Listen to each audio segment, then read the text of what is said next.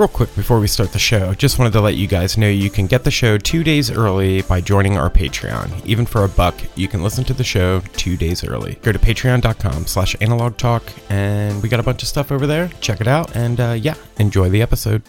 Hey everybody, welcome back to another episode of Analog Talk, a film photography podcast. I'm your host, Chris. I'm Tim. And today on the show, we have Christopher Sturm. Hi, Christopher. Hey, guys. Hey!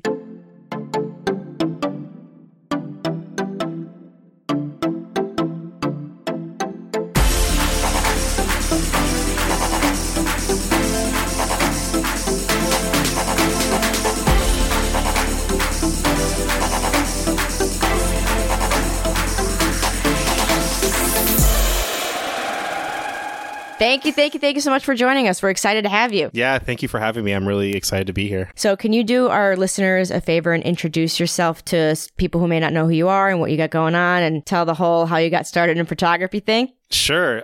So I'm a photographer, YouTuber, film nerd. There is an origin story on how I decided to get into film photography, but I think I've told it about a bajillion times. Mm-hmm. So basically, I took a class in high school and I saw my first print that I ever took. I took a photo, I made it a print, and I saw it develop in a little tray, and I was like, oh my God, this is magic. This is insanity. I have to do this for the rest of my life. Oh yeah, that'll do it. Yeah, and so everyone's had kind of that moment, right? So I've spent the rest of my days basically carrying a camera with me everywhere, which was the Canon AE1 for a long time. And then, after a few years of just casually carrying a camera around, I kind of got more serious with it after I tried processing some color negative film at home, and that was awesome. And then as far as YouTube, that was a weird thing I never thought I would get involved in, and it was very much forced upon me by a friend of mine. Do it. So I was on Instagram, and a friend of a friend posted a story of their friend who was walking around with a point and shoot camera, which is the Olympus Stylus Infinity, which is a camera that I have. And I was like, oh my God, I have that same camera. And she responded, she's like, oh cool, no way. And so we started chatting. Her name's Christine. She has a really popular lifestyle, makeup, beauty, everything YouTube. And she's also a film photographer. So came down to LA to visit once. And she had me over and brought me on to her channel to talk about my favorite cameras. And she said that it went really well and it had a really good response. And she said, you should have your own YouTube channel talk about cameras because of the way you talk about it. Man. And I was like, no, I can't. And then, of course, my ego got stroked a little bit too hard. And so I was like, you know what? I guess I will make a YouTube channel. And it was funny because that same time that I did that, that's when Matt Day had already kind of gotten started. And I was watching his Mamiya RB67 video and I was like, I can do that. Like, I could totally do that. And that's pretty much the story. And now I'm still doing it. It's been, I think it was 2017 I started doing that. Yeah. And it's been a slow plodding move forward, but now I'm here and it's, I don't even know what's happening.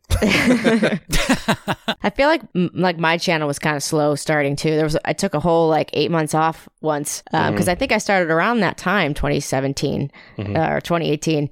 And it's just a labor of love. You gotta, keep. It's a job. Mm-hmm. Yeah, it's a job. It really is. If you take time off, people notice, and this stuff will fall off. And I'm just inconsistent too. And I've been really good recently about being more consistent, which is why my numbers are actually going up now. But before, I'd do a video, and 2 months later, maybe do another video, and they'd be inconsistent with each other. It would just be like a free for all. But really early on, I got a really, I don't want to say rabid, faithful group of people who really liked what I was doing, and so I kind of just did it for them, and then it's just slowly kind of gotten more and more as I meet more people and keep doing it. So yeah, it's really tough, and YouTube is such a mystery to me. I have no idea what I'm doing, to be honest. Yeah. Well, your stuff looks great. Thanks. Yeah. I think it's very, very well stylized and consistent, and you're doing good work. Thank you. I really appreciate that. I've really been trying to recently, because I'm really into cinematography and filmmaking, and I'm not a filmmaker.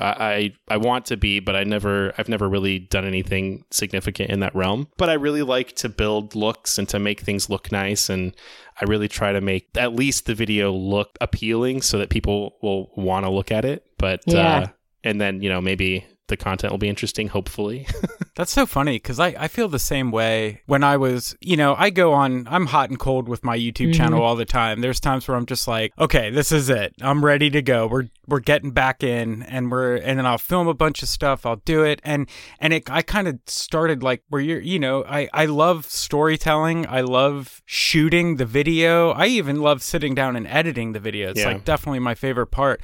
It's posting it is where I get all kind of, and it's not like, oh, the comments or anything like that. It's just like, I don't want to give it away. And not like, I don't want to give it away for free type stuff. It's just like, they're your babies. Just like, your favorite photographs. They're like, I'm hanging on to this one. Like, this is a killer shot, kind of feeling. And it's just like, I'm always like, man, maybe I'm just doing this for like home video sake or something like that. I don't know. There's definitely that element to it because I'll put something out I work really hard on. And I work really hard on all of it, but there'll be like a particular video I'm like really proud of and I'll put it up. And if it doesn't perform the way I hope it does. Yeah. And by perform, I'm not looking at metrics like how much did I make in ad revenue. It's like if I don't get enough eyeballs on it though to appreciate it, it's kind of like, oh man, like I was really proud of this.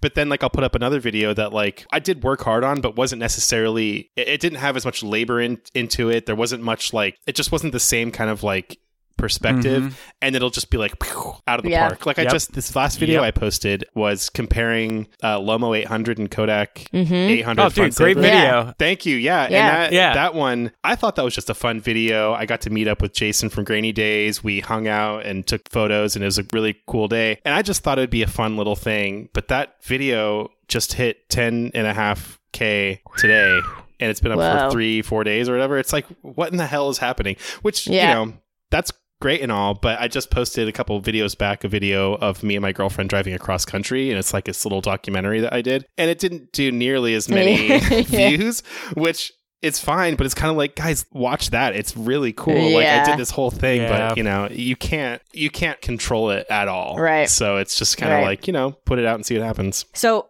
what do you do for work? I work as a photographer full time. Great. I'm mostly freelancing. I've been working for brands for the last couple of years, in-house and freelance. So I've worked for Levi Strauss as their photographer, Everlane, The North Face, a bunch of other places. I'm currently contract with Thrive Market. I don't know if you guys are familiar. They're like a organic, healthy grocery store delivery app. Cool. It's sounding familiar. So, I feel like I've heard ads for that. Yeah. Totally. Yeah. It's really in right now, I guess. And it's all like food photos and packaging photos and like lifestyle stuff for the website and stuff, which is like really nice because I get to go into a studio, 3 times a week and shoot cool stuff, which is fun. But then the rest of the time is mine to do whatever weird projects I want to do. Man, that's the way to do it. Yeah. That's the dream. I was just telling you before we got on mic that I've got my first like paid gig since the pandemic. How has it been like sustaining, like what is set like during these crazy... Oh, man. Well, it's strange because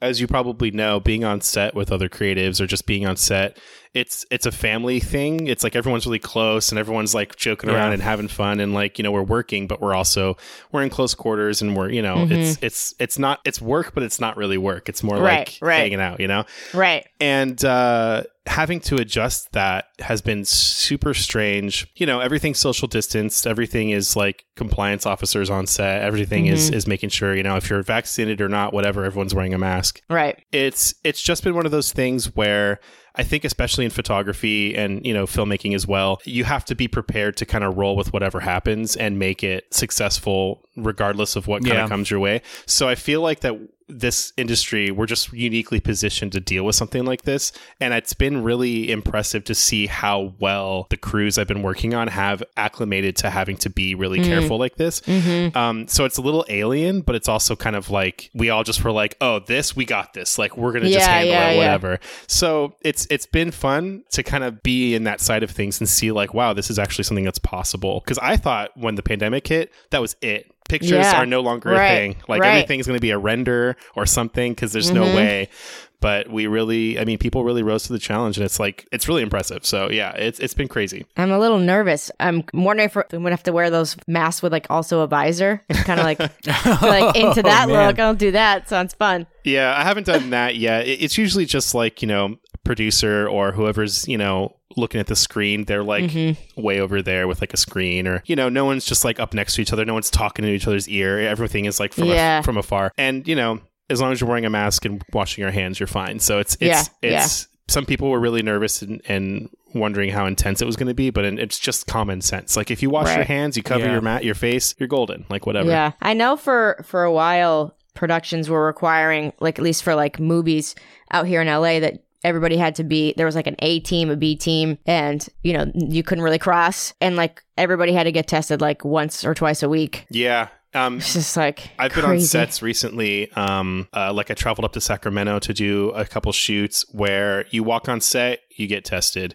You walk off set, you get tested. Right. Everyone's got their temperature taken. Right. So there was like a month period I was getting tested every day. So I got tested 60 times that month because I got tested on set, walking on, and then walking off set. And that's a crazy amount of tests. But, people needed to do something. We needed to figure out what to do to make everybody feel safe and be safe. So, yeah. Well, I think a lot of that, too, has to do with the percentage of cases in your city and town and state and stuff like that, too. Yeah. So if it's higher, they're going to be doing more testing, and there's going to be more restrictions. And because my mom works at a retirement home, and I know they go by state percentages. Like if the state's at 10%, they get tested twice a week or 3 times a week or something. So I just think it's all about, and not to say that I don't really pay attention to the numbers anymore. It used to be like a daily thing for me where I would look and, this. But I kind of stopped that because it was destroying me mentally. Oh, yeah. And, but I don't think it's nearly as bad as it was. You know what I mean? I think a lot of people they call it the new normal. We're all kind of, it's kind of gross to think about if you think about like that we really had to put on this like wash your hands for 20 seconds. I mean, come on. Like we should know to wash our hands for 20 seconds. Have you seen how there's basically no flu or like incidents and like there's not a lot of like people aren't having colds? Like that's just a testament because we're washing our hands so much. We were so gross before. People weren't washing their hands. We were touching our face so much, and now it's like I barely touch my face unless I've washed my hands now, and I'm super cognizant of that, and I haven't gotten sick in a year. And that just goes to show how freaking gross we are, Yeah. It has been nice not having to have a cold. It has been nice. Yeah. Did you guys get vaccinated? Yes. Nice. Did you have the second vax like down day where you were hit by a train? Yes. And I had to work too. So I was a miserable little baby at work when I was like, no, I'm not. Yeah. It was rough. Yeah, I was down for like half a day. Yeah, you were. I remember that. You sick. were just like, oh. Yeah. But it wasn't bad. It's like, getting the flu shot, I think. You just kind of feel like crummy for a little while. Thankfully, it wasn't. And, everybody's having a wide range of experiences, like either nothing or the full-blown, like, in bed for 2 days. Yeah, I wasn't sure what to expect because the first one I got, I didn't even feel the needle. And I had Same. I had no effects whatsoever. So I was like, I guess I'm a trooper. Like, I guess I'm ready to go. But the second one, the day of, I was okay, but I had a little bit of a headache at the end of the day. And then the next day, I felt like trash for like maybe 6 hours. And then I felt amazing. Like at the end of the day, like at night, I was like, oh man, I'm like rejuvenated. It was really weird. Your body was like, antibodies. Yeah, pretty much. Let's go. But yeah, it's been crazy on set, but it's also, like I said, I'm really impressed with how people have stepped up to like make sure we're all safe, which is great. Yeah. It's so true. So true. Now, I know you mentioned on your YouTube channel, you don't shoot film like for the aesthetic. Is that you? I know you've one of the people we've talked to a few people who like learned on film versus like that was digital, then they came back, or like that vice versa. How's that been with like your career, I guess? Like, are you shooting a lot of film just for personal stuff, or is it also professionally? Yeah, so when I went to school, there was no digital camera that was like affordable because I'm ancient. I graduated high school in 2004, and that was like kind of when I think the first 5D had just come out. Yeah. Probably 2001 maybe, or I'm not sure when it was, but it wasn't affordable for people like me. And so I was just doing film because that was just all there was for me. Right. And so I learned everything about photography with film. I didn't touch a digital camera until, like after college. And so there was no like ooh, look at this like aesthetic for me. It was always just like, how do I make this exposure correct? And how do I make it look the way I want? There was like, you know, if I wanted it moodier, expose it this way. If I wanted it like more high key, expose it this way. But there's no like really thinking about grain. Grain was just like inherent in the medium. And it's just kind of like, if you paint on canvas, you're going to get that texture. Same thing with film. So true. Yeah. Yeah. So when I did start shooting digital, for me, it was more like, wow, this is sterile. This doesn't have any like, but it also is flexible, which is also like kind of what came with it. So now my digital and film workflow is exactly the same. I scan, everything comes in flat. I scan my film flat, my RAWs come in flat, and then I just apply the contrast and saturation that I want.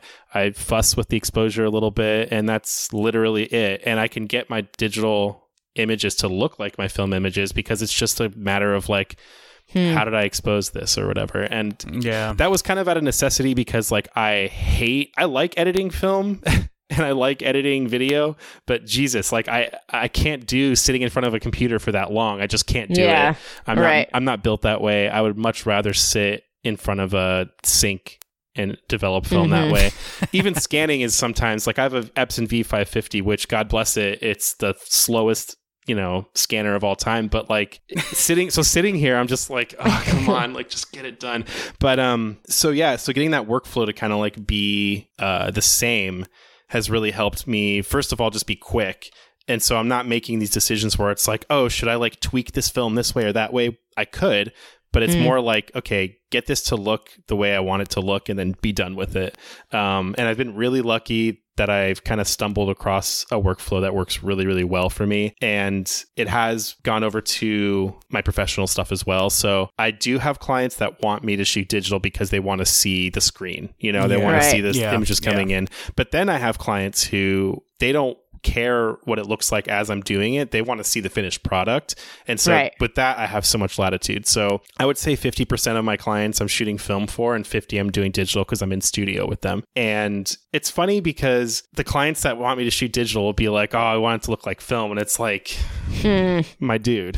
And then, and then the clients who, you know, will get the film stuff. Like sometimes they'll be like, oh, this looks like digital. I'm like, yeah, I shot slide film. And it's like, you know, it's, it's, you know, so it's kind of funny because I'll do digital, I'll shoot it digital and I'll be like, I want to kind of get this portrait kind of look or whatever, right? I want the pastel-y kind of look. And I'll do that. And I shoot Fuji, and I think Fuji colors, I think, have it's very easy to kind of achieve that look, you know, from a standstill. Like you can really get that quickly. And so I'll have clients be like, oh, you shot film? That's cool. And I'm like, no, that's digital. Like that's just a digital thing. Fooling them. Yeah. And it's just, you know, they're both tools. And I don't think that you should limit yourself with either. Film is so, you know, expansive and wide ranging, and there's so much you can do with it. There's so much people don't realize if you scan film as flat as possible, you can push and pull that stuff. To forever.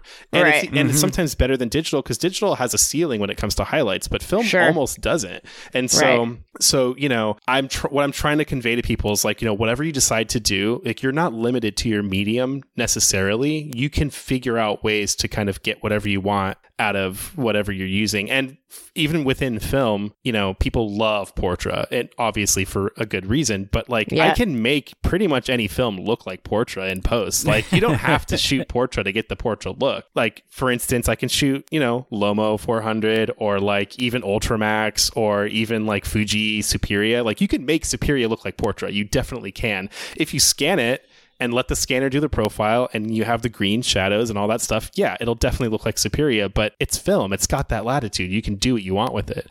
And so I really do think that there's like people that have that preference for, I guess what you might call derogatorily, like the visco look, which is like, you know, a little bit underexposed. You got the shadows are kind of crushed and you've got like the graininess, and that's a look. It's a vibe. And I think that people like it for a reason. I do like it in certain circumstances. I've seen people shoot film that way, and it's just like, man, that just looks really good. It just feels nostalgic and nice.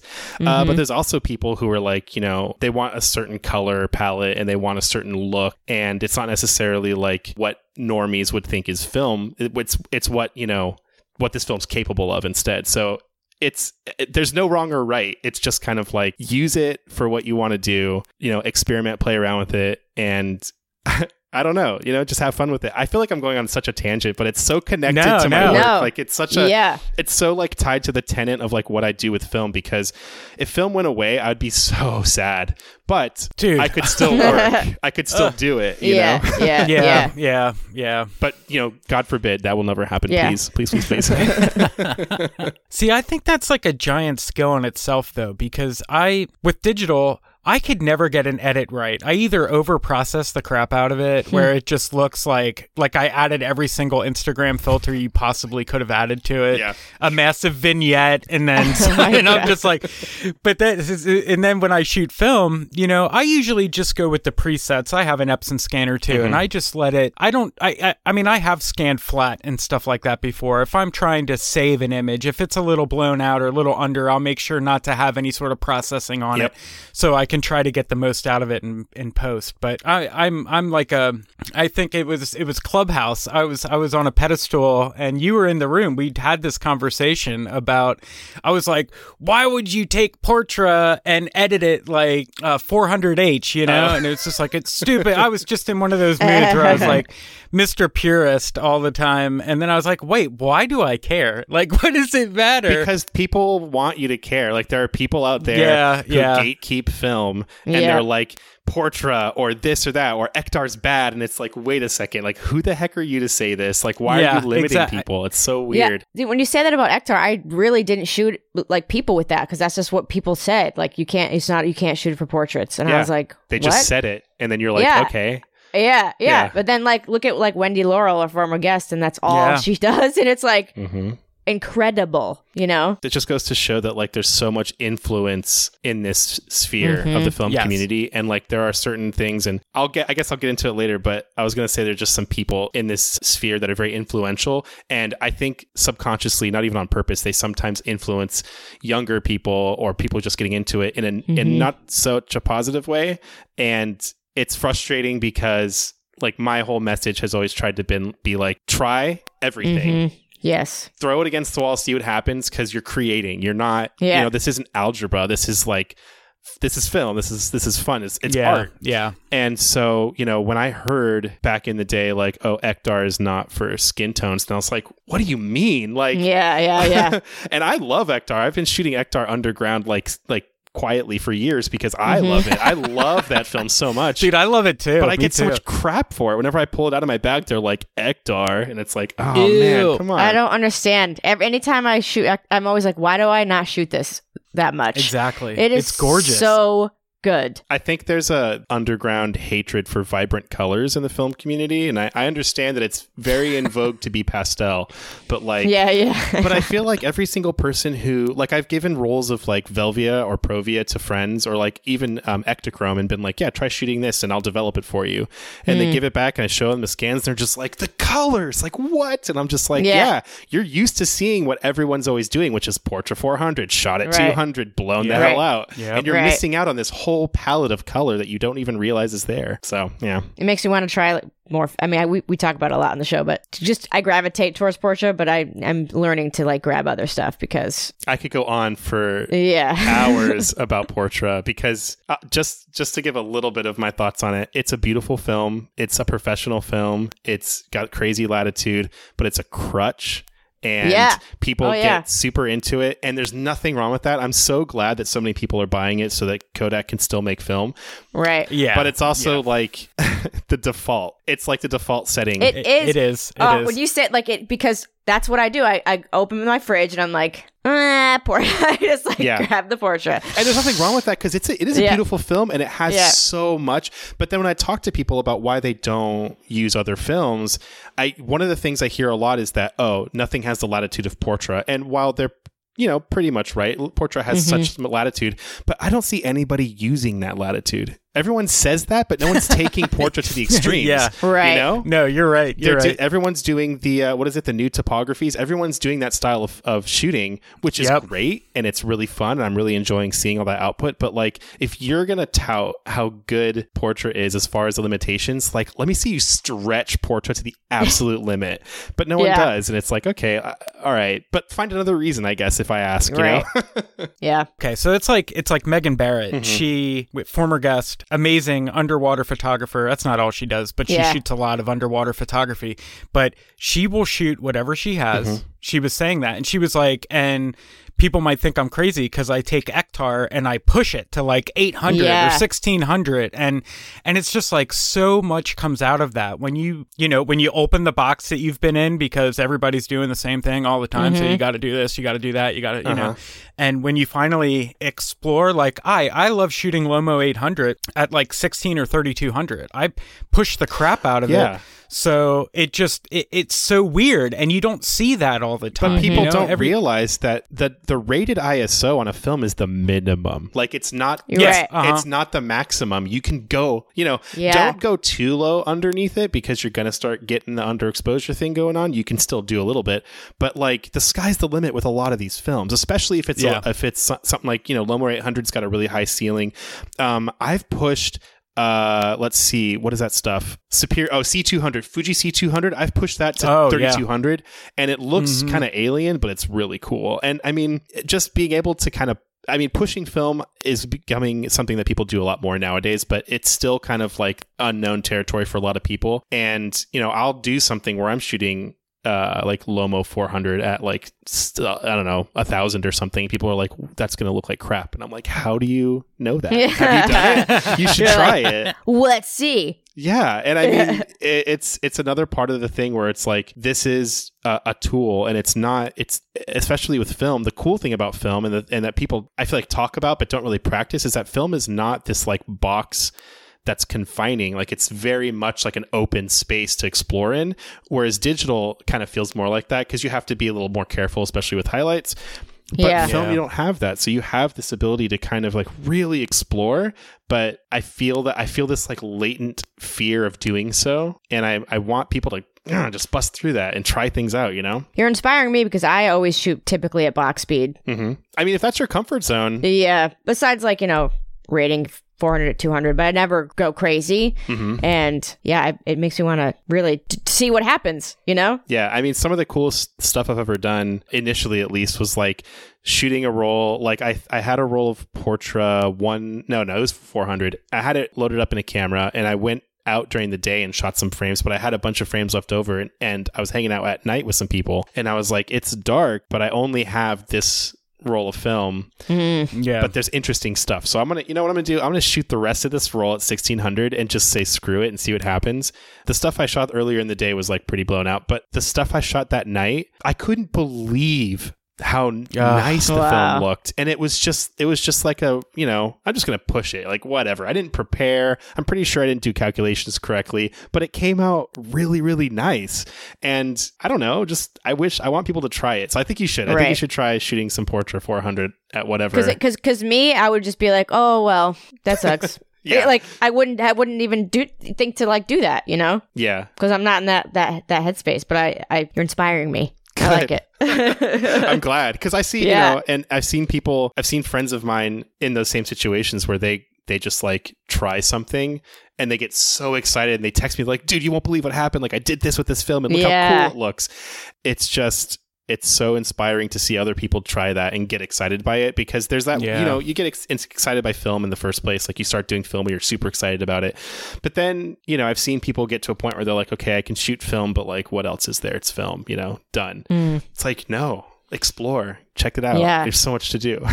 So how long have you been developing your own film? Since high school.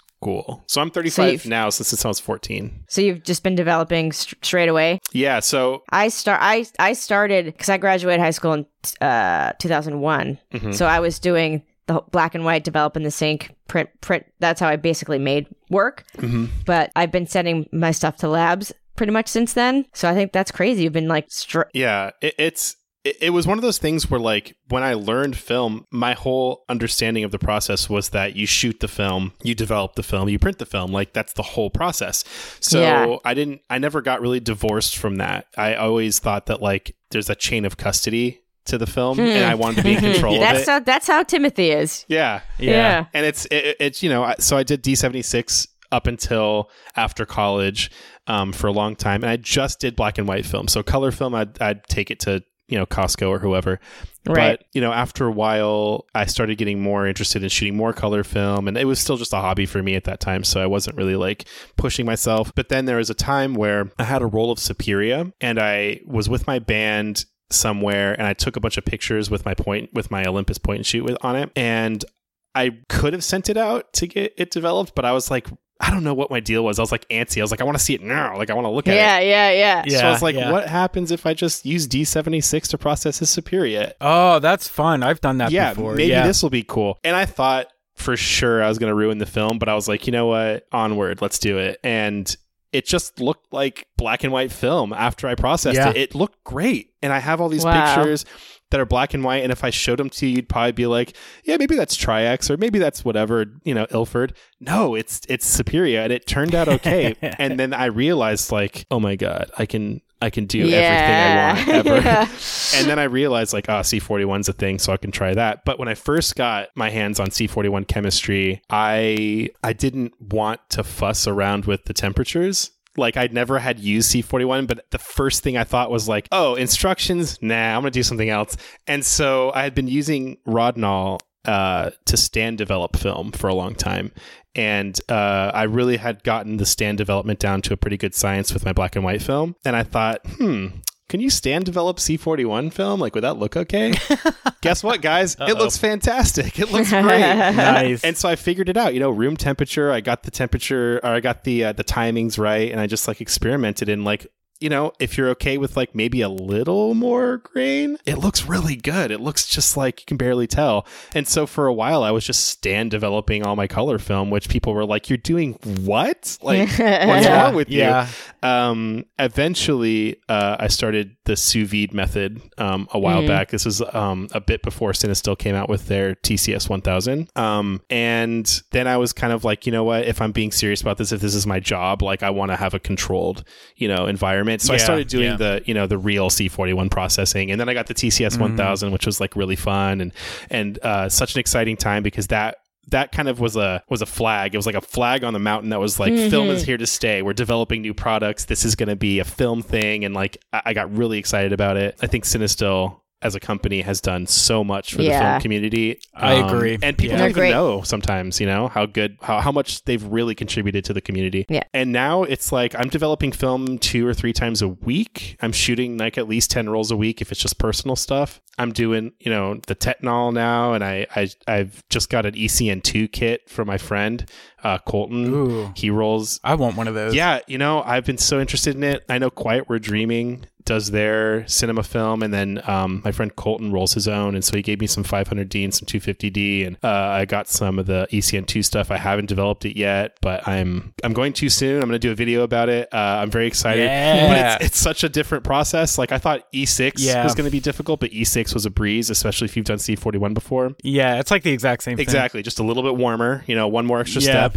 But ECN2 is a little bit different. It's a little more exacting. And also you get a flat negative when you're done. So it's not going to have the color you want. You have to go in and tweak it, which I'm really excited about, because that's what I do anyway.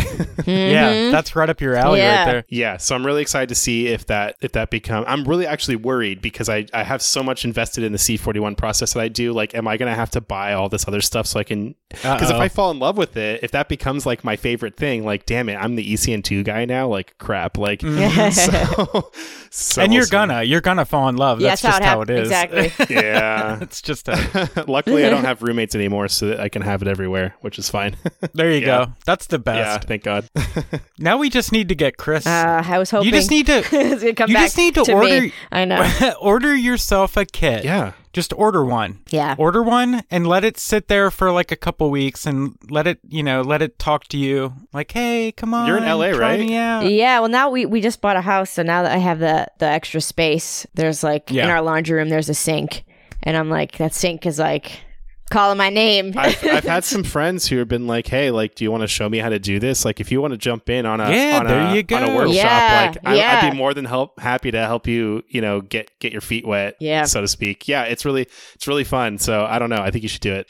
I feel like there's a lot of there's just like parts of we've talked about this on the show as well, like parts of the process that people don't like love, Click. Yeah. People who shoot to shoot who don't really care about the end result, or they are not a printer, and the people who like love to print. And, you know, so I just feel like developing and scanning isn't that for me, but I'm really trying to Jones with it. So, and you've developed black and white film before, right? Oh yeah. Like that's how it, like, same as you, like I developed my own, like in my parents' sink, because that's all that there was, you know? Yeah. Like, I think for me, it's just kind of, it's like that time, because it takes like a little bit less than an hour to fully go through a full C41 process. Because, you know, you heat up the chemicals, you put it in the bag, you spool it up, and then you go and you do the actual thing, and then you hang it up to dry. So end to end, it's about an hour. That's like an hour for me to like listen to a podcast, which is off. It's also, it's like, it's often analog talk or something else. Thank you. And then, you know, I'm just chilling out. You know, I'm doing my little agitations. I'm eating a snack most likely, and it's just like such a nice moment because I'm relaxing. I'm not doing a lot of work, but I'm also developing film at the same time, and it's just like, exciting. I'm accomplishing something. And it's just kind of like that little moment where it's like I'm doing something 100% for me. Even if it's a project that I'm doing for someone else, it's still like that is my moment to like be for me, you know? So yeah, it's different for everyone, I guess. That's what I get out of it too. I always take the developing process for me is just it's like yoga, you know? Yeah. You go and you do it for an hour, 30 minutes or something like that to kind of cleanse and clear your mind. Stretch. And yeah, it's something that I look forward to so much because it's just some me time. And maybe not everybody wants to hang out with themselves because, you know, we're with ourselves all the time. But I like that little like disconnect of, oh, it's 3:30. It's time to put this in. It's time to do that. You know, what's really funny is like the people that were at the beginning of the pandemic, like making bread, like the bread people. Yeah. Those are the people that have been hitting me up to show them how to do chemistry for C41 because they are the same kind of people. They want to do that like hands-on, like me time, like whatever thing. And like bread is very much the same thing. So it's just really funny to see people pivoting, pivoting from bread to film. Man, I love good that. times. Yeah. Good times. I'm here for that. I love bread, but I don't know. I think, oh man, would I take film over bread if I had to choose? That's too hard. I can't even. You're right. It's not. I do love a good sourdough, but damn, I really. Oh, me too. I'm so glad you said that. I was just like, I'm not going to say it. Sourdough's so basic. And then you said it, and I'm like, yes, okay. The thing is, I'm not the only one that loves sourdough. The thing about sourdough is very much like film. It's depending on the environment, you're going to get so many different things because of the yeast and the air and stuff. So yes, there's like a ton of different types of sourdoughs, and there's one for everyone. And, you know, not every single one's the same. And some have more latitude than others. But they're all delicious. That's how I feel about film. Do you ever? I push my sourdough to 1600 all the time. Nice. Funny. So, Christopher, what other like projects do you have anything in the like personally in the works? Any photo books? Any more like documentary style YouTube videos? Because I did watch that one and I really did enjoy. Oh, thank you. I'm so glad. Yeah. Yeah, I'm trying to do more long-form documentary style stuff because that was really something that spoke to me. I love doing my YouTube videos, but sometimes they can be they're very kind of to the point. It's like, this is a video about this, and then I talk about it and I show you some examples, and it's like, cool, super easy to digest. Like, there's not a lot of commitment there. But building a story and like telling that story through visuals, it was kind of like a thing that I always knew I wanted to do. And then when I finally did this last project and I did the documentary going across the country, it was just like an awakening of like realizing, oh yeah, okay, this is what I want to do. I want to tell stories. Like, got it. And it's different. It's being able to tell a story through visuals and, you know, not have to say the loud part or the quiet parts out loud. Like, that's hard. It's very hard. Like, I want to jump in and explain something, and I want to give context, but you have to let the visuals do that for you. And that's really, really difficult. But when you feel like you get to a point where the visuals are giving the context, it's so rewarding. Yeah. So I really want to get into doing more documentary stuff. I do have a few projects in the works that are not fully formed just yet. I am doing At Parker, our purpose is simple. We want to make the world a better place by working more efficiently, by using more sustainable practices, by developing better technologies. We keep moving forward. With each new idea, innovation, and partnership, We're one step closer to fulfilling our purpose every single day. To find out more, visit parker.com/purpose. Parker, engineering your success. Zine, because I feel like when I was growing up, zines were the thing, the DIY zine thing was like, I loved that. Like, I came from like the post-hardcore, the punk scene, like all that stuff was like, you got a zine and you were like on your floor just like looking at it for hours because it was so cool, It's someone's like real labor of love. And everyone's putting out books, and I'm really like stoked about that. I think that's amazing, and I want to see more of that. And I would love to put a book out one day, but I feel like that DIY scrappy element of a zine just appeals to me personally like so much more. I feel like it's also more accessible. Yeah. I'm with you. Photo books can be expensive, and like that's not anyone's fault. Like that's just a function of like, binding a book and selling it. It's just going to be expensive. And some people can't afford it. Like there are definitely times in my life where I wanted a photo book. Like Jason Lee did a Polaroid book, an 8x10 Polaroid book like a couple years ago. And at the time I was just broke and I couldn't buy it. It's out of print now. It's sold out. Like I just can't get it. But if he had made a zine that was like $5 plus shipping, I would have had that thing, immediately. Exactly. Yeah. And my whole goal is I'm not trying to put down this legacy that's like gilded and like all like serious. My whole goal is to just get as many eyeballs on what I'm doing as possible, and to like inspire people to also try what I'm doing, or to like just get people excited about film and photography in different ways.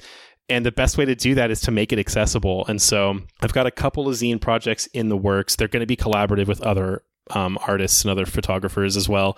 So I'm really excited about that stuff. That's in its infancy. I just started a podcast. Nice. And people have been telling me I should do it for so long. And I've been like, you know what? They don't need another white guy doing a podcast. We have plenty. But a friend of mine, Mike, he's in the UK. He's a Scottish guy, and he's really, really funny. He's a gifted photographer, and I think that we have a good chemistry. And he was like, hey, man, I want to do a podcast. I want you to co-host it. I'll do all the work. Just you show up and be funny, and like we'll talk. And I was like, all right, fine. Nice. So cool. we started that. We recorded our first episode, and then our next episode, our first guest is going to be Kyle McDougall. So we'll be doing that. I don't know when, sometime soon. It's photography adjacent, but it's not competition for any photography podcasts out there. It's definitely going to be a little bit different. So that's happening. It's called the Spooky Park Bench, which is definitely a cheeky reference to... I love that. It's a cheeky reference based on a conversation we had about photographers who do night photography and are into that whole like aesthetic of like, spooky park benches. So that'll be fun. That's so cute. Yeah. And I'm excited about that. What else am I doing? I don't even know why I'm going to bring this up, but I am recording an album. I don't know when it'll be out. Nice. So just you, or are you with a band? Just me. It's going to be one of those things where I just record and write everything. And then eventually maybe if bands are a thing again, I'll probably put together something. But so far it's just been me. I play all the instruments, and it's just, it's very much like dad rock. It's like Radiohead and The National and all that stuff. Dude, I'm right there with you, man. Great. Yeah. So it's very much that. So if you want to be bored and or crying, that's the album for you, maybe. So we'll see how that pans out. Man, what's next for the channel specifically? Do you have any? Oh man. Grand plans for it, or are you just going to keep going along? It's really hard. Like, it's hard. The biggest thing that's been hard with my channel is like kind of figuring out what I want it to be. In the beginning, it was super educational, and it was very much like my first episode is like, this is medium format. This is what it looks like. This is the difference between that and 35 millimeter. And it was kind of like all over the place. And then now what I'm trying to do is keep it. I want to be like, not separated from the community. Like, I want it to be like, I'm just a guy and I wanted to do this, so I'm doing it. You can also do this. And I've been trying to use my platform as like, a privileged white dude to try to like lift up, other voices and other people who are doing cool things, and artists who are not, maybe don't have a platform. And so what I'm trying to do coming up in the rest of this year is to spotlight some younger photographers who are doing cool things, other artists who are doing cool things, really start working on my documentary style stuff. And I want to do more episodes that are kind of showcasing other photographers' work through that lens of like telling a story. And I'm still kind of in the planning stages of how to even do that. I've been talking to Kyle McDougall, who I don't know if you guys know. He does he's a photographer, or I'm sorry, he's a documentary videographer. Like that's his thing. And he's been really helpful and kind of like giving me advice, which has been great because I have no idea what I'm doing. So I'm hoping the channel, I just want it to be more substantive. I'm very lucky that I just landed my first paid sponsorship with Skillshare, which has been really hell yeah, really congrats, cool. That's amazing. Yeah, it's been really cool. It's super interesting, and with that I'm able to kind of do a little bit more. So I'm hoping to basically carve out time where it's like, these are the days that I'm working on the channel, and this is like I don't have a schedule or anything. Like, I come up with an idea, I film it that day or the next day, and it goes up whenever. So and that works for a while. And then you got people who want to sponsor you or want to collaborate, and you're just like, oh crap, I gotta like plan now. Like yeah. Like this thing, the last video with Jason, Grainy Days, we just were like, hey, you want to hang out? Like, sure. And then I asked him if he tried this film, and he's like, no. And I'm like, let's shoot some film. And then I brought I shot the whole thing on my phone. So like, I wasn't even planning it. Yeah. So yeah, I'm trying to be more intentional in general with the channel, and try to be less. I want to be less about me and more about the community at large. So that's something I'm trying to figure out how to do. Basically, that's great. Yeah, I think that's really lovely. Yeah. It's really cool that you're doing the podcast thing too, because I always try to promote people doing stuff like that, because there's a somebody that wants to hear your side of the story. You know what I mean, and connects to you more, or what you're doing more. I mean, yes, all we need is another podcast, and it's like, you know what, there's somebody sitting out there that's like, doesn't really vibe with our show, but goes over and finds you guys, or C41. Or it's just there's like I don't know, I just feel like the more we keep throwing stuff out there, the longer this thing's going to be around. You know what I mean? And like whatever I have to do to keep Kodak and Fuji and Polaroid and all those people keeping their machines running and their their workers being fed and all that stuff. I agree. Yeah, I was gonna say it's also like inspiring each other too. Yes. If we can keep each other fired up, I think that's really important too. Yeah, I mean, being a longtime listener of Analog Talk, I've always been like, I want to be in that room with those guys. I've been so excited when you reached out, because I was like, yes, like, finally. And like, it is really that thing where on my videos I get comments like, your intro is too long, you talk too much, blah blah blah. I get stuff like that, which is valid. I do talk too much, but I have opinions on everything, and I've been been shooting film and developing film for so long that I don't think I'm an authority. I just think that I have enough experience where if someone needs help or direction, I can put you in that direction, and so where in the YouTube videos it's really difficult to have that long form kind of like discussion, or me just like barfing out my opinions. On the podcast, we can have it be an hour and a half long, and people will listen to it. And that's what's so great about podcasts like Analog Talk and podcasts like C41. I get to listen to people who I don't normally hear from, and I hear their perspective, and it's a conversation. It's not like people staring at a camera and being like, "Here's what my opinion is," and you have to listen to me. And it's like no, like, I'm a person. My opinions can change. My thoughts are changing second to second, and it just behooves me to be like, okay, if I have all these opinions, if I have this expertise to like share with people, I need to do it across more formats, and limiting myself to just YouTube because I'm afraid of people thinking I'm stupid for having a podcast. It's like, no, like, the goal is to help this community, and if that means that like, if I make a podcast, people will listen to it and they'll gain knowledge or whatever, great, I'm going to do it. So that's where I'm at. Yeah. Plus, like, having conversations is one of the main, like, what we love so much about it is we get to have these conversations with people and hear their side and perspective. I mean, every time I end record, I'm like, woo! Yeah. Fired up. That's so good. Up. So... And it's like, I've been a musician. I've been a guitarist for like most of my life. I love guitars. I'm a total gear nerd. But like, I can talk to you about guitars for like 40 minutes. And then I'm like, okay, can we talk about anything else? Yeah. But do you notice, like with film, I just don't get sick of it. Like if anyone Yeah, comes up to me, yeah. Same. people are in my DMs every day just like asking like objectively like inane questions like about film, but I never get tired of it because it's just Right. like you want knowledge and you're coming to me and you like have a question, like let's talk about it. And it's always a really fun conversation. People are so happy to like just have that conversation with you, and it's so nerdy but in like the best way and so fulfilling. So yeah, I don't know, Dude, so Yeah, true. I feel that way about film photography a lot. Sometimes I'll just be like, I'll get overcome by it. I'll just be like, man, I just love this so much. Like, I just love this. I'm just so happy it found me, or I found it, or I don't know how we, here we are. But yeah. And who would have thought that like literally just photographs, like something you use to take pictures, would be such a community building thing? Right? Because I've met some of my favorite people through taking Same. pictures. The house I'm living in was my friend Christine. This was her house. And then she bought a house on the street. I moved into this house, and we're like best friends now. And we met because Yeah. I DM'd her about her stupid Olympus Yep. camera, Yep. and like now we're lifelong friends.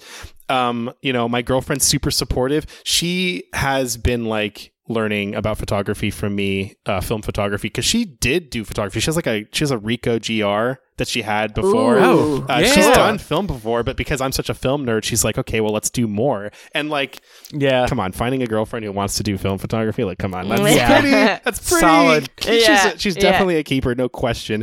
Yeah. And then like, I've met amazing people like Sam Elkins. Like, he lives, I don't know, 5 minutes from me, and we've been hanging Yeah. out, and like, he's been such a cool resource, and like, he's so inspiring because like that kid just goes. Like, he has Right. such great ideas, and like, he never stops, and it's like really inspiring to see him do that. So like, when I feel like I'm in a rut, I see one of his videos, I'm just like, I have no excuse whatsoever. Yeah. And then Jason from Grainy Days, that guy is exactly how he is in his videos. Almost, he's such a nice guy. He is. And yeah. so fun to hang out with. Like, I was so inspired hanging out with him, and like, I met this group. So when I went with Jason, I brought my friend Hector, who I met through a film photography group on Instagram. Like, this guy, Austin, invited me. He was like, yo, I've been a fan of your YouTube channel. Like, I have this group chat on Instagram. It's called Photographers in Coffee Shops Getting Coffee. Do you want to come on in? And I was like, dude, get me in there. And I met this group of people like that are just on fire for film. And all they talk about all day long is film. And they're so genuine.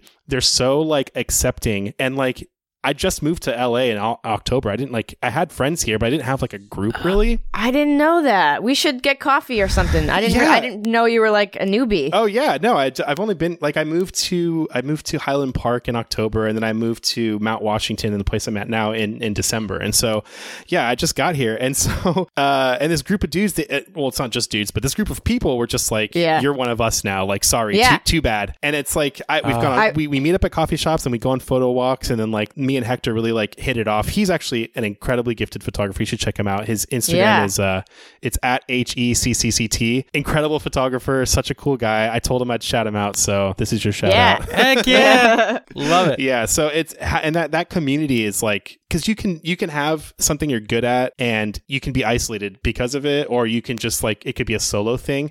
But never in my life has film been like a solo thing. There's always been somebody else who's been like there to help, or to like give me inspiration, or to like bounce ideas off of. And it's like music in that way too. Like, musicians, I feel like, have kind of a camaraderie in the same way. But it's less pretentious. Film is not as pretentious. There's definitely so much more. That's so true. There's so much more like across the aisle. Like, because if you hate Superior, I love Superior, and we're both like, you're wrong, but we want to take. But it's out of it's out of love, and we definitely want to shoot together. We still want to talk about film. We're not going to hate each other for it. You might be completely wrong, but whatever. Yeah. I feel like that's like, you'll find that with like photo walks and camera meetups. Like, I've been on some recently here in LA as well with some photo homies, and my face hurt from like just smile. Like, I was like walking back from the walk, and I was just like, I realized I had the doofiest smile on my face because I was just like, that's just like my people, you know? Yeah. And it's like, they get it. Yeah. And everybody's nerding out about the cameras and this and like, oh, I got my Hassie this long ago. And like, you pay what for it? Like, oh my God, like, what do you have? What are you shooting? Like, it's just so good. And what's funny is like, I did a video about the Leica M6 versus my F2 a little while ago. And I have my own opinions on Leica cameras, whatever. And I'm not like, I think the M6 is a cool camera, but like, it's not for me. Like, you know, I say that as I have an M6 like sitting next to me. I was going to say, if you don't want it, you know, we can figure something out. This is my friends, but you know, not a camera that I really like necessarily care about. But then watching your video when you got yours, I was just like, oh, I feel the joy that you felt because you were so stoked. Yeah. And I was like, Yeah. man, seeing that happiness from like getting a camera, like I know that and like intimately what that's like. And it was like, I was like smiling, beaming, like watching the video. It's so funny. Oh, yeah. I mean, I don't know if people feel that way when they get a guitar. Like, are they like, Oh, yeah. I've been waiting. Like, it definitely is like when you're passionate for something, it's like, there's nothing else like it, you know? There's nothing else like it. Yeah, man, I love it. I love it. We'll be right back with listener question for Christopher right after this message from our sponsor. Support for Analog Talk also comes from Polaroid Originals. Go to PolaroidOriginals.com and use the offer code AnalogTalk10 at checkout to receive 10% off your next purchase. Just wanted to pop in quick and let you guys know about our Patreon-only developing nights. It's a develop and hang. We all get together. We grab some film, we grab some developer, we mix it up, we have fun, we talk, we laugh. We're also going to be bringing in some special guests, some former guests of the show to hang out. And again, it's a Patreon-only exclusive. It's probably the best way to help support the show. So head over to patreon.com/analogtalk, check it out. And yeah, that's it, guys. All right, guys, this is part of the show where we break off and take a question from one of our listeners. And this week's question comes from @155mm film. And they ask, do you have a bucket list of certain photos you want to take? I know I do. Oh, you do? Okay. This do. is a hard one because, oh man, I get so distracted by inspiration, which is a funny sentence, just because No, I get that. you know, I'll think of something that I really want to shoot, and then I'll see something else and go, oh my God, I got to do that. You know, Yeah. I've been following Tyler Shields on Instagram for a long time, and, you know, think of what you will about his work, but like sometimes he'll post something and I'll just be like, damn it, like that's what I want to do. He took a picture of this kid I think it was like just in a swamp, like his kid up to his like thighs in like the swamp water, and he goes up to the kid and he just like takes one frame with his Hasselblad and he's like, oh, we got it. And then that was the whole thing, and like the picture ended up being, it's a very, I mean, I don't remember exactly what the picture was titled, but it's a controversial image, and it's very like heavy in its message. Yeah. But it's a gorgeous image, and it's one of those things where it's like everything I wanted to shoot before I saw that image doesn't exist anymore. Now it's like after seeing this image, my inspiration is like changed. I will say though, just to answer the question, because it's a good question, I really want to photograph in space. That Ooh. Not necessarily any specific photograph on my bucket list, but there have been, you know, a handful of people who've been in space to take photos. Obviously, the Apollo missions, and there's a photographer, Chris. I don't know if it's Michelle or Michael, but he. Which is funny because that's my first and middle name. He's gone on some upper atmosphere flights in this airplane, and he's taken some photos up there at the edge of space, and I'm infinitely jealous, and they're such great images. So if I could somehow make it to space, that's my ultimate. I've always been like a NASA nerd. Since I was a kid, I've wanted to be an astronaut. You know, the F2, when I first started buying like the Nikon F2s, you know, the AI lenses, they look like the same lenses they use on the, you know, the Apollo missions and stuff. This just looks like something NASA would make. So like, I love these cameras. It's just like, that would complete my life if I could take photos in space. So maybe one day we'll see, if Elon Musk can stop being an asshole for 4 seconds and just like, you know, figure things out and stop being a douche, we'll get there. But hopefully someday. So that's number one. Yeah, I love that. I saw a thing that said that there's going to be it's kind of like an ISS, like space station, but it's going to be like a bougie hotel that's going to be floating in space where basically millionaires can, just take rockets up and go to this place. So it could potentially happen. I hate that. I hate the idea of a hotel in space. A bougie hotel. Right? I mean, come on. I mean, in practice I do, but in theory I like it, but oh my God. Anything else for millionaires? I don't think they need anything else. We need full access space travel. Yeah. Okay, so yeah, as far as bucket list, I think that's number 1 and through 10 is space. I love that. Great. I wasn't expecting that answer. I love it. Well, what's yours? What did you guys think about that question? Ooh, flipping it back on us. Yeah, give it to me, Timothy. Yeah, me. You said you had some, and Chris, you've got to have some too. Yeah. I'm sure. So I mean, a lot of it's more so just like travel photography, like places that I want to go shoot, kind of. Before, I pass, I definitely want to go see the pyramids and kind of take photos of that. I would like to actually do some like meaningful work, like thought provoking, not so much like the image gets some thought by looking at it, but like me, I put some time into it. Cause like you said, when you get those photographers that basically make a whole movie set just to take one photo, like there's just something so awesome about that. And it just takes doing it. I think we get stuck all the time where we think, well, how could we do that? And it's like, dude, you have 5 friends that would totally light something for you. Yes. Do this and act for you and do that Totally. stuff. Like, come on, it's just taking the step. But that definitely like some travel locations and some meaningful portraits are definitely on the bucket list. What about you, Chris? I would say I can't wait to photograph my kids. Oh yeah, like my future kids, like that's like a bucket list for sure. Oh yeah. But also like I just want to keep making work that like makes me happy, I want to keep learning new things and trying new things, and like I really want to get back in the studio with musicians. Like that's like my favorite thing to photograph. I love that. That's so great. Yeah. Oh man, there's a photographer in Nashville, and her name escapes me, and I hate myself for it. But I've been following her for about a year now, and she mostly does like studio musician photography, and her stuff is so good. And she shoots on film, and I got it. What's her name? Pull it up. Damn. So she's based in Nashville. Are you talking about Laura Partain? Yes. Oh. Yeah, she's a former guest as well. Yeah, that's she's right. been on the Yeah, show. she's killer. killing it. Yeah, her work is incredible. Yeah. Right? Yeah. And I see. Yeah. So I've been following her and just like loving everything she does. I think she's gonna be one of the best photographers of our generation. Yeah. Right. Yeah. Speaking of which, you know what? That reminds me. I was trying to think earlier who my favorite photographers are, because I figured inevitably that question would come up, and I was trying to think like who are my favorite photographers, like living and present. And I think like all of them, with like a very few exceptions, are women. Like all of my favorite photographers in the industry that like living or alive are all women. Like Annie Leibovitz was the reason I got into photography. Yeah. Her career amazing. spans everything, Yeah, and then yeah. Diane Arbus, I've had her book since I was a kid. Diane Arbus has been, her work is a little bit more esoteric, but she's got such an eye. And then, Vivian Maier, of course, when her stuff came out, it was just like, Jesus Christ, like, Right. how can you not love this?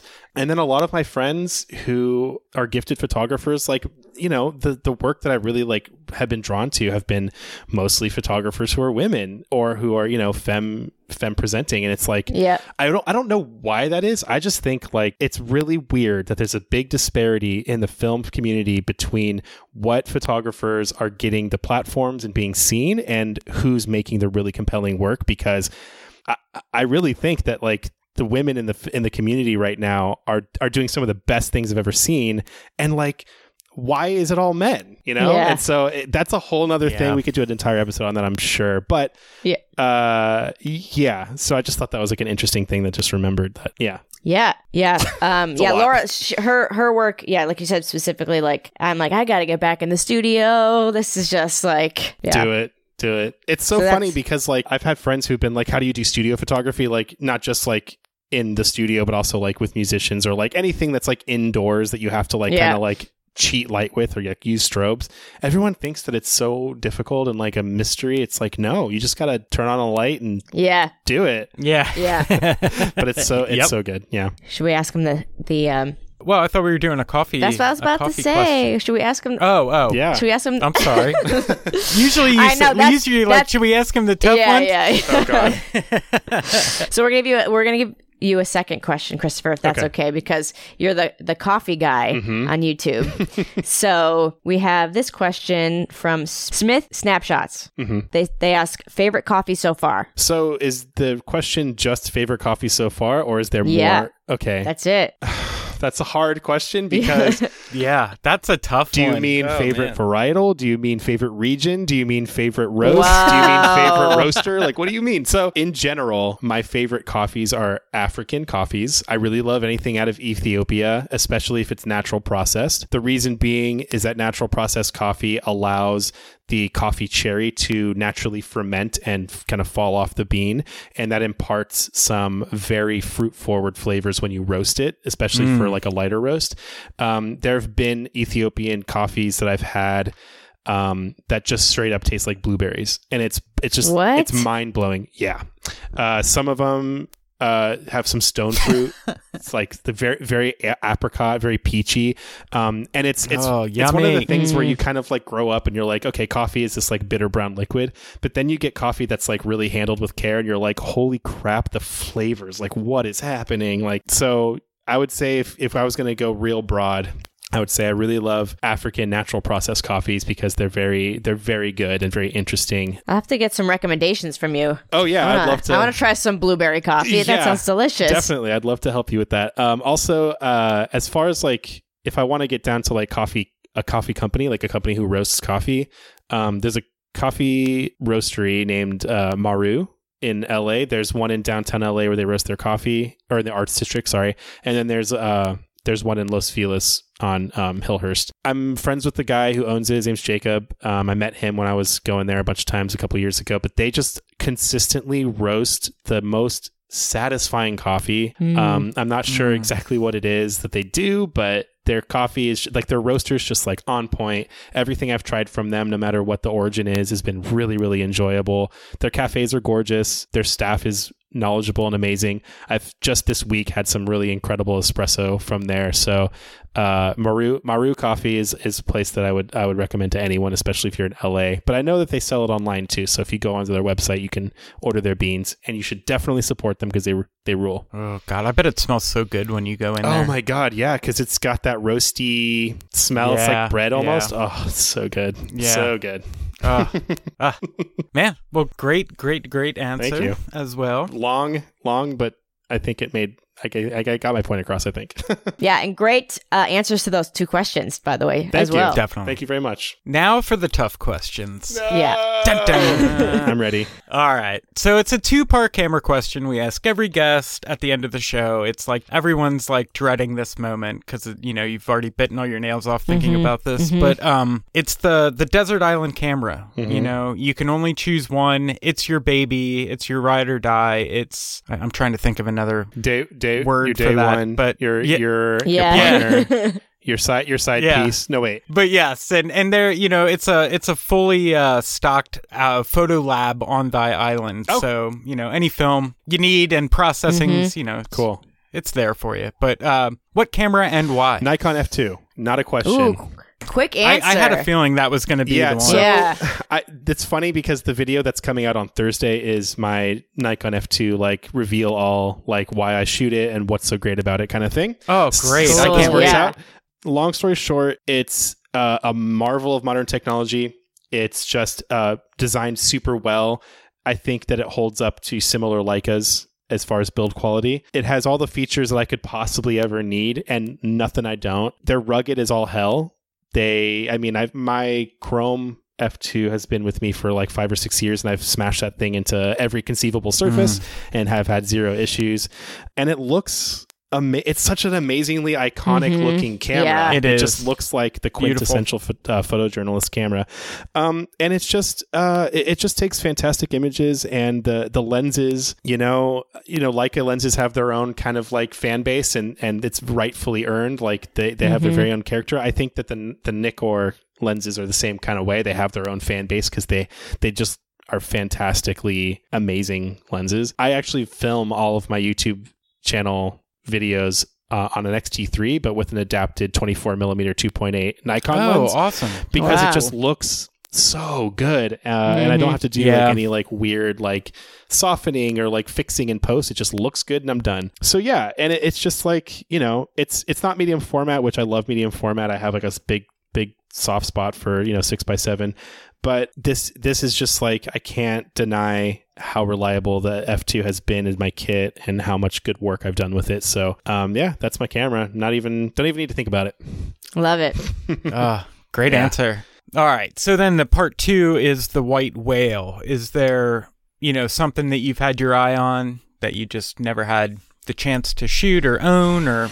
Yeah, I had to think about that a little bit. So, you know, I had the lusting camera. Yeah, you know, I had a Hasselblad. I had the EL 500, which is the electronic version that automatically wound for you. Yeah. I really liked that, but I felt limited by the square crop. I do love the Hasselblad 500 CM. I think it's just a fantastic system. Yep. And it's just like style and class. Like, Yeah. you know, They are. Yeah. Oh, the white whale. I mean, oh man. It's tough because so the cameras I own now, I have a RB67, I have a Rolleiflex 3.5T, I have 2 Olympus XAs, I have 2 Nikon F2s, I have my Pentax 645N. Oh yeah. Which is that's my workhorse for medium format. That camera is so good with the 45mm lens. Oh my God. I can't really think of a camera. The Mamiya 6 and 7s are really neat, but I'm not a huge rangefinder dude in the first place. Yeah. Yeah. I'm like trying to talk it out so I can like try to think of what it might be. If you're satisfied, that's a good place to be. I mean, you know, I've always wanted an M3 because it's just iconic Leica. It's no nonsense. It you know, doesn't have a light meter, which I love, because there's no need for a battery. There's no need to worry about anything. The you know, the M3s hold up really well over time and they're beautiful cameras, but I could buy one now, but I just don't really need one and don't really care all that much to have one at the moment. I think eventually I'll own one. Oh man. Yeah, this question's tough because I can't think of a single camera that I've not been able to shoot because I've shot pretty much everything at least once. Yeah, no, I'm satisfied. It's hard to say, but That's it's like, good. That's you know, good. the RZ67, I got the 6x7, I got the Pentax 645 for my 645 stuff. I've got the 6x6 with my Rolleiflex. I've got, you know, my F2 and my XA for my 35mm stuff. You know, it's really nice to not be consumed because I love gear. I love talking about cameras, but I'm not consumed with the side of it where it's like I need to buy stuff. And I think that's a good place to be. It's also would be disingenuous of me to be lusting after cameras a lot if have a channel where I'm like, it doesn't matter what camera you use, just find a camera that works and have fun with it. Because I think the important thing with photography, with film especially, is finding a camera that you want to pick up and want to like take pictures with. That's going to be the camera you're going to take pictures with. You know, so when people ask me like, what camera should I get? I have no clue. What do you like? What camera do you look at and you go, ooh, I like that? That's the camera you should get. Doesn't matter what the features are. Doesn't matter how much it costs. Like you get the camera you want because that's the camera that's going to inspire you to create. And then down the road, if you want to change to something else because you think, you know, you want it for whatever the reasons are, there you go. But the important part's to get out and create. And so I'm satisfied. I have everything covered. Oh, I think if I can say maybe I've one one white whale would be like a really good working condition, like Graflex, like speed like a speed graphic. I've never shot 4x5. Kyle McDougall has a video about how he picked one up in a thrift store and shot it and it was beautiful. I think, there's been a couple of videos I've seen and I've just been like, okay, that's really neat. I think I could really do some damage with one of those. But once again, if I come across one, you know, I'll get one, but I'm not like, I need it. So, that's my answer. No, the M3 and the speed graphic are both great answers. Yeah, good cameras, you know, not the most expensive, but also, you know, not necessarily just falling out of trees. So, yeah. Right. But that's a really great place to be, though. Yeah. I mean, because, making the photographs is kind of the most important part, like, and being creative and not being held down by the gear. Because I finally hit that Zen moment where I'm just like, wow, it feels good to not be on eBay every 5 seconds looking at cameras. God, and crying. And crying, for real. Just take my offer of half, please. I shot all of my images from, sophomore year of high school till like after college with one Canon AE1 with one 50mm lens, and I was totally satisfied up until that point. So the kit lens was on my first Pentax. Yeah, and you loved it, right? It was great. Yeah, it was the best. Yeah. Shot a lot of work. But as my early days. As you get through work and as you start taking more pictures and learning more, then you start to realize, oh, there's other things out there, and that's where it starts. But but I've gone through that whole cycle because I've owned 4 Pentax 6.7s. I've owned 7 Mamiya RB 6.7s. I've owned 4 Olympus XAs. I've owned 3. Nope, just the 2 F2s. Yeah, and then a myriad of other cameras. Like I've gone through the process of buying and selling and buying and selling, and it's such a distraction from creating. So it's like definitely, if I don't care about buying cameras, I'm doing much more work, and it's much more satisfying. Man, so true. Nailed it. Yeah, sweet. Well, Christopher, this has been fantastic. Thank you for spending your afternoon with us. We are so happy to chat with you, and I can't wait to see what else you got going on in the YouTube world and everywhere else. Thank you. Yeah, I'm so happy I got to do this with you guys. This was a bucket list moment, I would say. Aww. So thank you so much for having me. This was really great. Yeah. Next time there's an LA meetup, I'll be sure to hit you up. Yeah. You should come meet the gang. Please, yes, I would love to come out. That'd be great. Cool. So where can everybody check out the channel, what you got work on your website? Where can everybody find you? Instagram, all that? Oh my God, I haven't even said the name of my YouTube channel once yet. So, so my channel is called The Photo Department. So if you just search photo, the photo DEPT, so it's the abbreviation for department.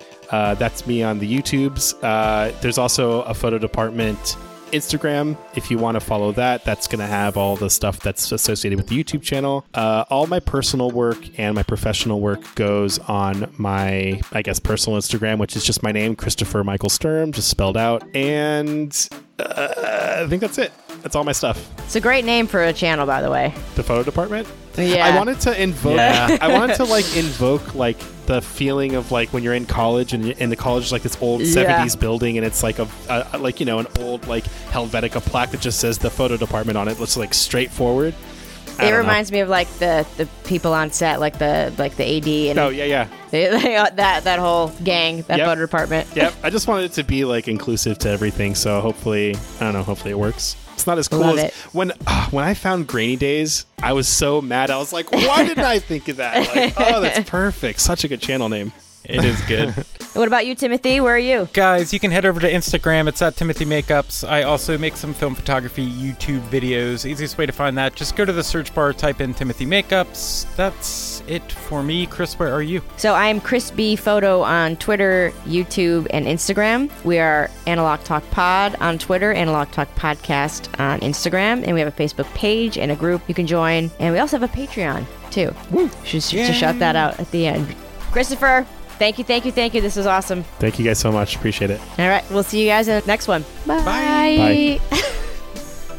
First off, Chris and I would like to thank Christopher for coming on the show. Christopher, we love what you're doing with the photo department. We're super stoked that we finally got you on the show. We got to hang out and chat and have a good time and get to hear your backstory and how you got involved with all this stuff. It was a blast and had a really, really great time. Thanks again, Christopher, for coming on the show. Guys, that's going to take us to Patreon. Head over to patreon.com/analogtalk. For only $1, you can get the show 2 days early. That's Monday. Normally release it on a Wednesday. We also have our develop and hang nights over there, Patreon only exclusive content. And to be completely honest, Patreon is literally the best way to help support the show. If you guys are, the diehards and you want to help support Chris and I with keeping this thing going every week, head over to patreon.com/analogtalk. A bunch of Patreons that already help support the show. Guys, we do not know what we would do without you. We appreciate each and every single one of you. Thank you.